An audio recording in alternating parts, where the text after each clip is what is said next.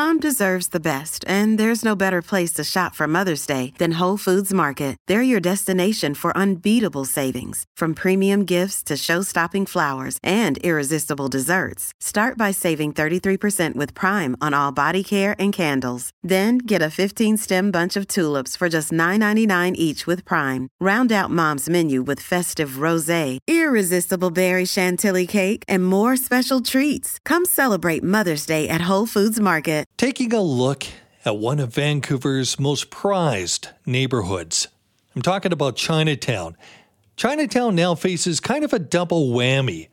You've got those family-run businesses that are starting to close down after generations of being in operation due to, two factors: public safety being a real thing, and then there's the skyrocketing rents. The loss of these businesses, that strikes at the very heart of the fabric of that neighborhood, and Vancouver's Chinatown is known internationally.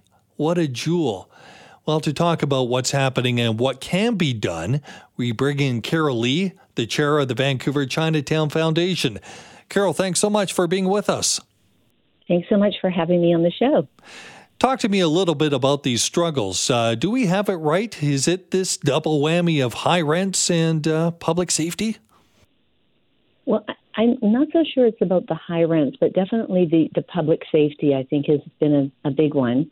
I think that, tourism was sort of on the decline even before the pandemic, but of course, during and after, it's been a struggle.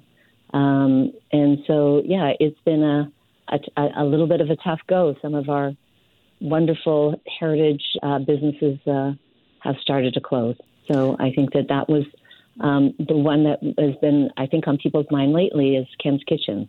Yeah.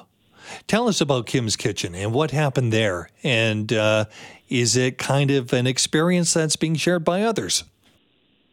Well, I think that there's some, common themes here. I mean, the restaurant business is a tough business. And after one or two generations, in some instance, the people in the family don't want to continue to carry it on. And I actually did reach out to Robert Wu. He's the owner of Kim's Kitchen.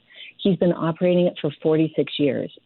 And I think he's seen a big change in the neighborhood. So I think for him, it was a personal decision. His family didn't want to continue. But for the rest of us that have been going there, it's been a big part of my family, growing up. I mean, we didn't have a family banquet without having food from Ken's Kitchen. We've known him. My mother still goes there once a week.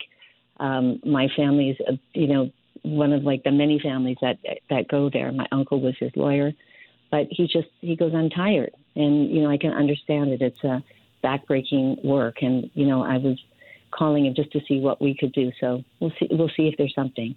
But and you mentioned the only one.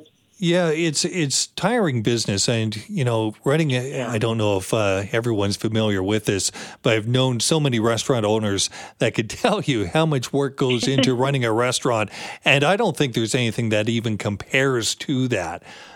But there's also this public safety. I happen to be a restaurant owner, and I would agree with that. Yeah, I think it is really one of the hardest businesses, and being a small business owner is challenging anyways, but to be a small business, which is a restaurant, makes it even harder. And if you tack onto that, you're operating in Chinatown, that really makes it tough. And so I understand why these restaurants are closing. The one next door I run something called Chinatown Barbecue, and my next door neighbor is Daisy Garden, and they also announced earlier this year that they were going to be closing. But that was a slightly different consideration. She said it was really hard to find workers to work in the restaurant. So absolutely, there's lots of challenges. Carol Lee, you talked about changes in the neighborhood, and I mentioned public safety. Where does that factor into this? Well, it kind of, I think it wears people down over time. And, this has been something that's sort of been happening, I think, for the last decade. And just slowly, if you have an opportunity to have a business here or maybe move somewhere else, I can understand why people want to do that. But I'm confident there is a new generation of restaurateurs that are wanting to come to the neighborhood. So I think what we're trying to do is we want to welcome those, but the balance between the old and the new.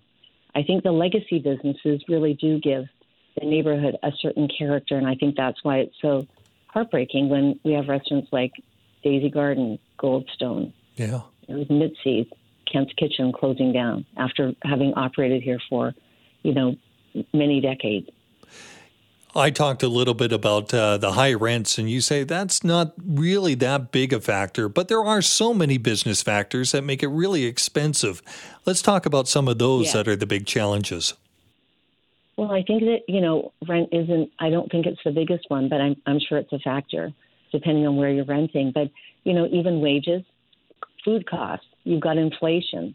And I think that historically Chinatown has been known as a place where you could get sort of cheap eats. So that makes it very difficult when all of the costs are rising, and yet it's sort of implied that, you'll keep things affordable. So I think they have a little bit more of a challenge here in Chinatown. In Ken's Kitchen, actually, the rent went up 30%, so it still is an issue. Actually, you know what? We talked to the land. I don't believe that was an issue. I don't think that it was the rent issue, because I talked to Robert about it. And he has quite a nice landlord, very amenable. But I think that, even to lower the rent, that is not really the issue. I think it is just, he's 63 years old. He works 7 days a week. No vacations. Very tough work. No vacations. And he doesn't have anybody in his family that wants to take it over. So these are the kind of challenges. And so at the foundation, we've just hired somebody for the head of the director of economic revitalization, because I think this is going to be a really important thing that we look at over the course of the next, 3 to 5 years. How do we support these legacy businesses? How do we help new businesses that want to come into Chinatown? And good, because I want to get into that. And as the chair of the Vancouver Chinatown Foundation, what action can you take to counter some of these pressures? Well, first of all, I think I want to say that one of the things that I think that we've done in the last few years is really bring attention to the importance of Chinatown. So we now have a lot of support from government. So, with the new council, they passed a motion for uplifting Chinatown. Earlier on in this year, the federal government, through Pacific Can, gave Chinatown a grant of $1.8 million for physical infrastructure, and I think the province is also wanting to do something. So we've got government support, and I think that what we're trying to do at the foundation is now looking at beyond the sort of like this, trying to fix the sort of the safety issue and the beautification. How do we help local businesses? And I think that is going to be a little bit not a one-size-fits-all, but, sort of, I would say, individual help for individual businesses. Carol, I'm glad those discussions are underway, because it really is a jewel, and not just for tourists, and it is for tourists, but also for those of us who grew up in the Vancouver area. Chinatown is magic, and glad that we've got people like you that are looking for new ways to help and support the businesses. I'm very optimistic. Good. So am I. Optimistic and hoping for the best. Carol Lee, thanks so much for sharing your time with us.